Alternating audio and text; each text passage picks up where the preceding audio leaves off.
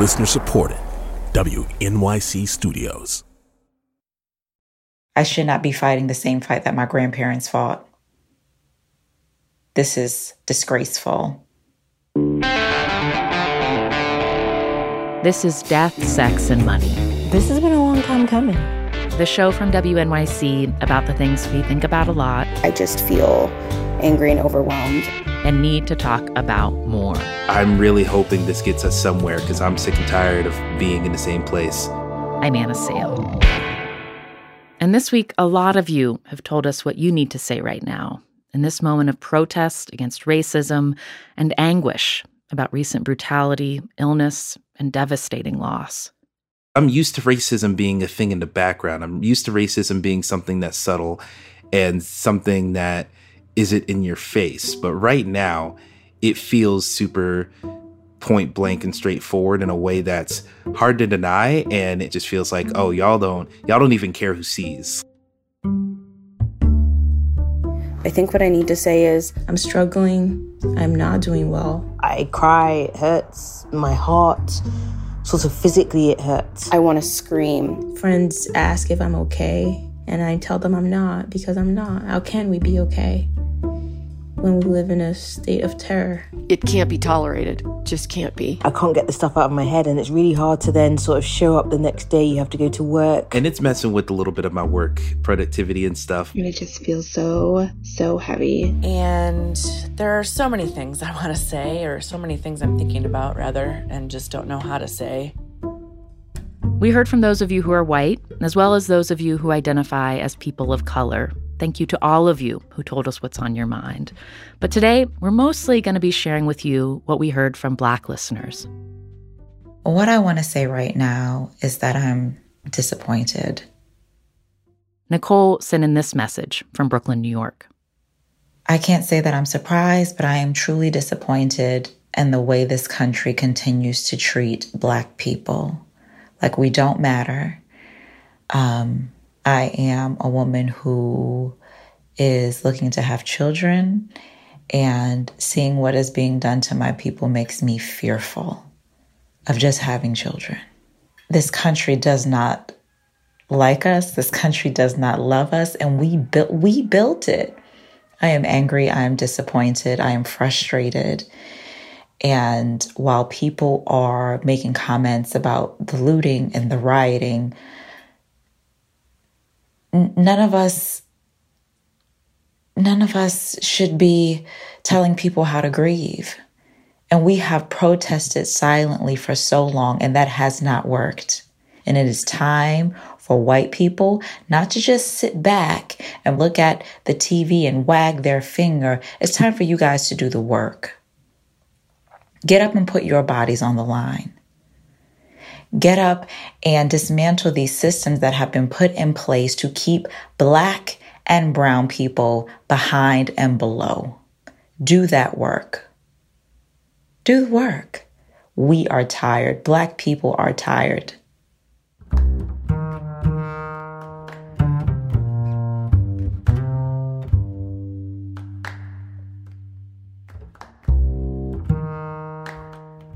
How I'm feeling about everything is just very combination of tired and angry. I think those are the two main emotions in there.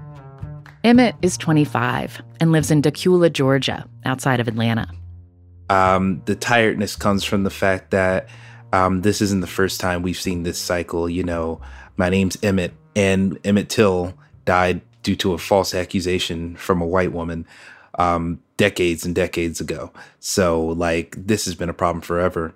And we're still at square one, it feels like. Things haven't changed at all. And it's not surprising. It's one of those things where I was actually listening to another podcast called Spawn on Me, which is a Black-centric video games podcast. And they had on a special panel the other night to talk about all this stuff. I just finished listening to that. And one of the panelists, Blessing Jr., he had talked about how a lot of this stuff, especially when you're in gaming circles where there's not a lot of Black voices there, you kind of like, in order to just get by, you have to just drop it and put it to the back of your brain a lot of times. And so that the weight of that terribleness in the world doesn't weigh down on you too much and it just ruins your life. It's just something you have to like compartmentalize and try and go on despite it, even though that is totally not the ideal way to deal with it. And on that podcast, Bless was talking about how this whole situation has kind of allowed him to feel again. And I totally do feel like, yeah, it's always been in the back of my mind, but now it's like at the front of everyone's mind, which makes it feel like I'm allowed to have that be at the front of my mind now as well.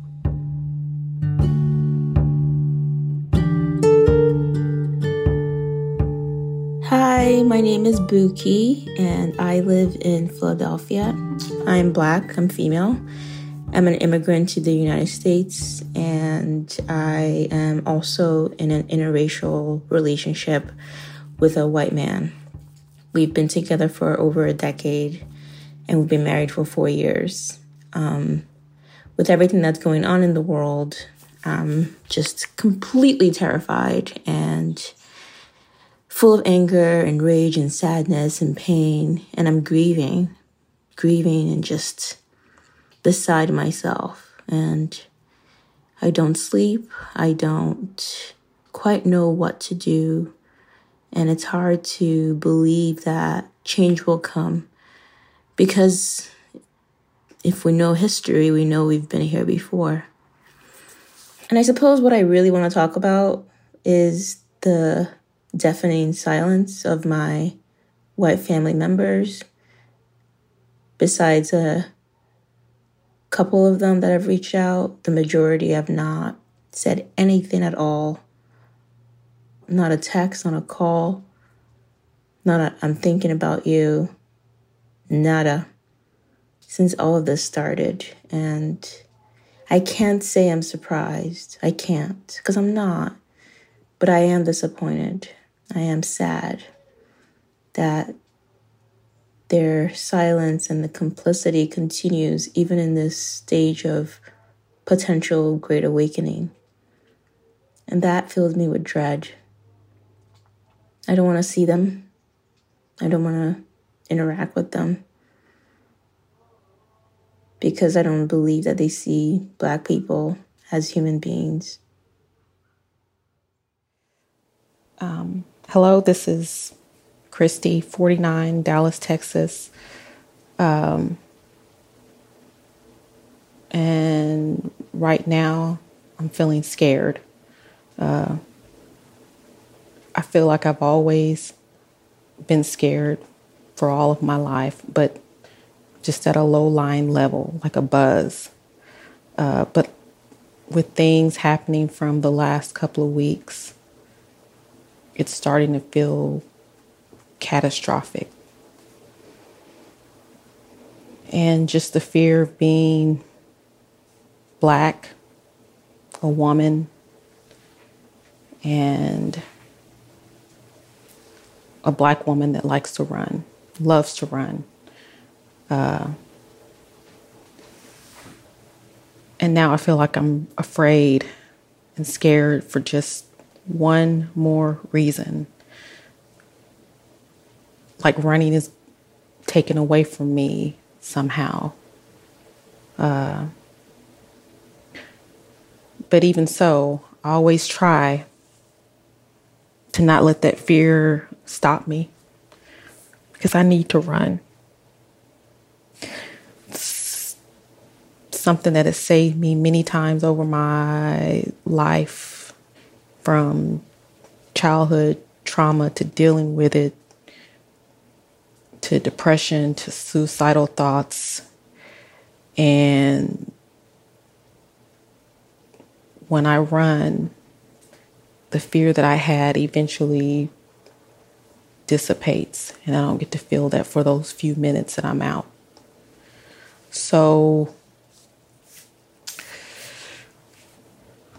I lace up, I get brave, because that's what Black people, people of color do. We dig deep and we get brave and we keep going.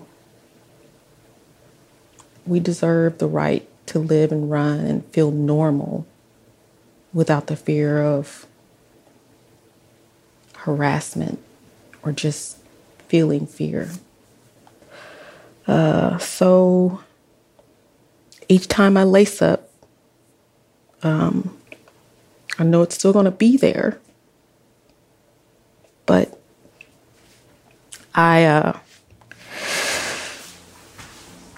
it's still my right. It's still my right to run. And I don't want that taken away from me. So I'm going to keep it.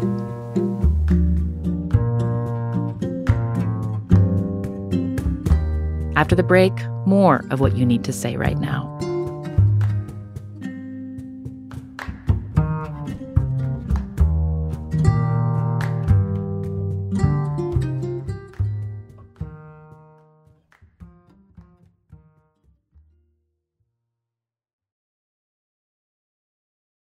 This is Death, Sex, and Money from WNYC. I'm Anna Sale. And today we're sharing some of what you told us when we asked, what do you need to say right now? While most of what we're sharing in this episode is from listeners who self-identify as Black, we also wanted to share this message from Sabina in Olympia, Washington. So I'm a brown woman. My parents are immigrants. I'm first generation. My mother is from Guatemala and my father's Pakistan. I grew up in a Muslim household.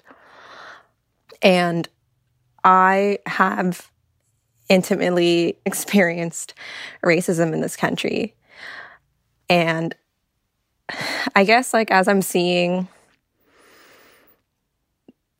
these, like, protests and marches and, like, online presences in response to George Floyd's murder and police brutality and inequality and injustice,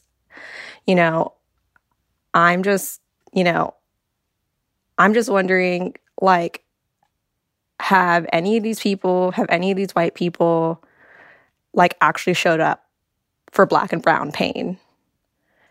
Do these people actually give a shit about Black people? Or is this just an opportunity to, like, show up to a thing because it's not just about police brutality, it's about everyday racism.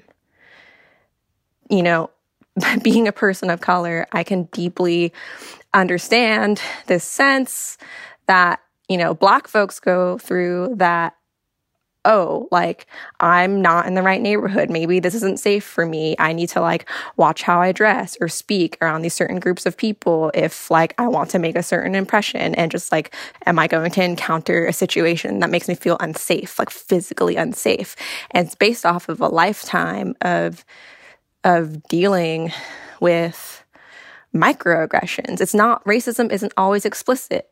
Like, the police brutality is extremely explicit, but it's just the most obvious manifestation of a problem that's always been happening. I'm really inspired, but also very upset. It's just this emotional dissonance. And I just want to ask, white people, do you actually care about regular ass Black and brown people in your lives? Do you care about their feelings on a daily basis? Do you care about their emotions? Do you give them grace if they don't always keep it together? Because a lot of us have accumulated so much hurt and pain and trauma and are so patient all the time. And I don't know if white people really understand that.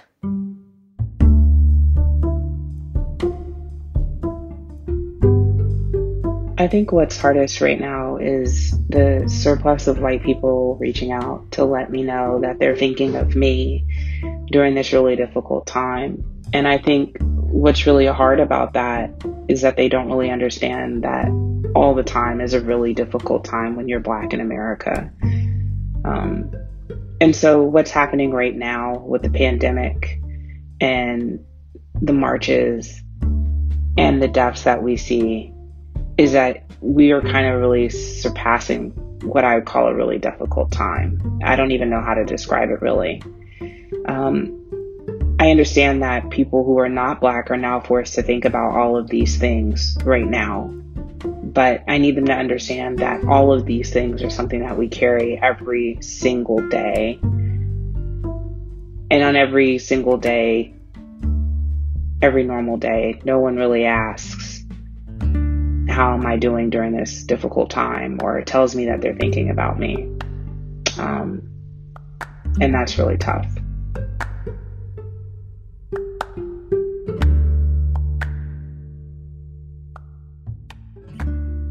Here's what I want to say about everything that's going on in the world at the minute. Obviously, you can probably tell by my accent that I'm British, so it's a little bit different in that I don't have the historic American lens. But what I do have, I guess, is sort of because of how I grew up and where I grew up, which was predominantly white neighbourhoods in England. All of my friends are white, my boyfriend is white. And I guess I've always experienced a sort of socioeconomic privilege that, you know, even family members, cousins and stuff like that don't have. And yet in this instance, I can't help but feel that before I'm anything else, I'm black. I've travelled to America so many times. I always used to want to live in LA. And now I'm scared. I'm really scared. And it's exhausting. The whole thing is exhausting. What's most exhausting, I guess, because of the people I am sort of surrounded with. Obviously, my family is black, but in sort of my work, the job that I do, which is very corporate, and my friends and all that stuff, I find myself being looked at as someone who has answers. I guess because I'm not also shy about talking, but I'm tired. I've had a lot of people saying I didn't realise, and I'm just looking at them like, how did you not realise I am and will always be black before I'm anything else? Because nobody hears me speak or sees where I live or what car I drive before they see me as a black person. And it's exhausting to have my best friends asking me, what can we do? I don't know. I don't have the answers. And it sort of started to irritate me in two ways. The sort of silence from my friends that feels complicit this time. But on the other hand, I'm watching celebrities speaking now when they haven't spoken about your Trayvon Martins and your Philando Castiles and Mike Brown and whoever else.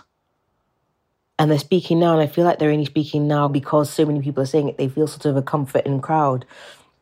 And I know that it isn't fair, but that's exactly how I feel. I'm annoyed. I'm exhausted. I want people to say something, and yet I'm irritated when they do because it feels performative. And yet there's a little part of me that hopes that this time there's real change. I will be marching.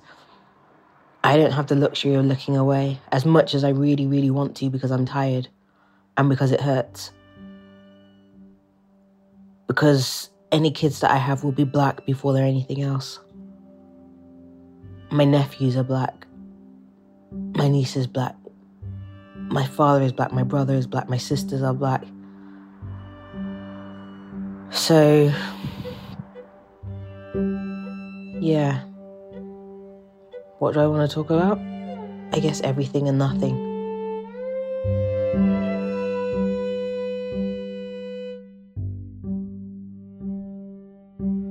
It's an interesting time because when asked what you want to say, I feel that I don't want to say anything.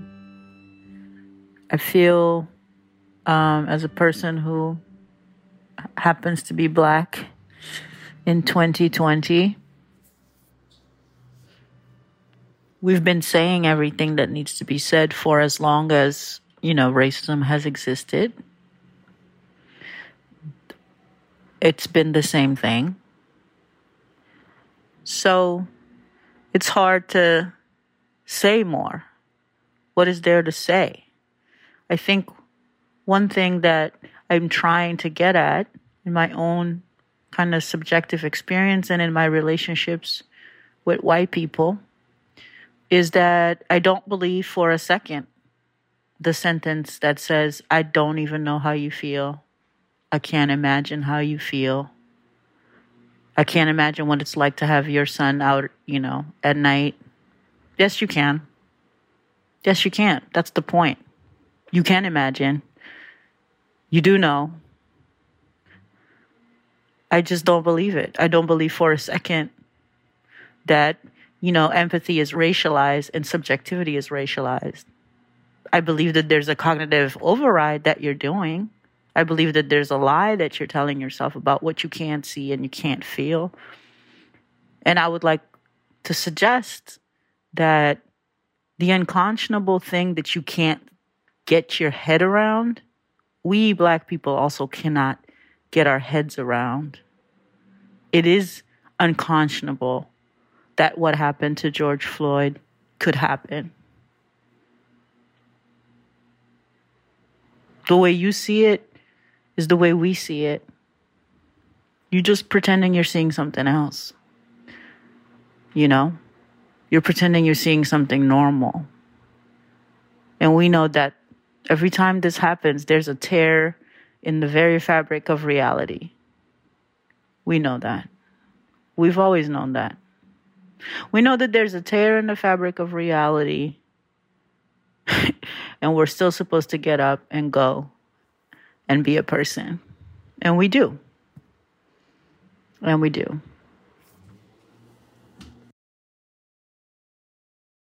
That's a listener named Janine in Philadelphia. Before Janine, you also heard from Antoinette in Dallas and Anne in the UK. Thank you to all of you who told us what you need to say right now. Keep telling us. We're listening. Our email address is deathsexmoney@wnyc.org.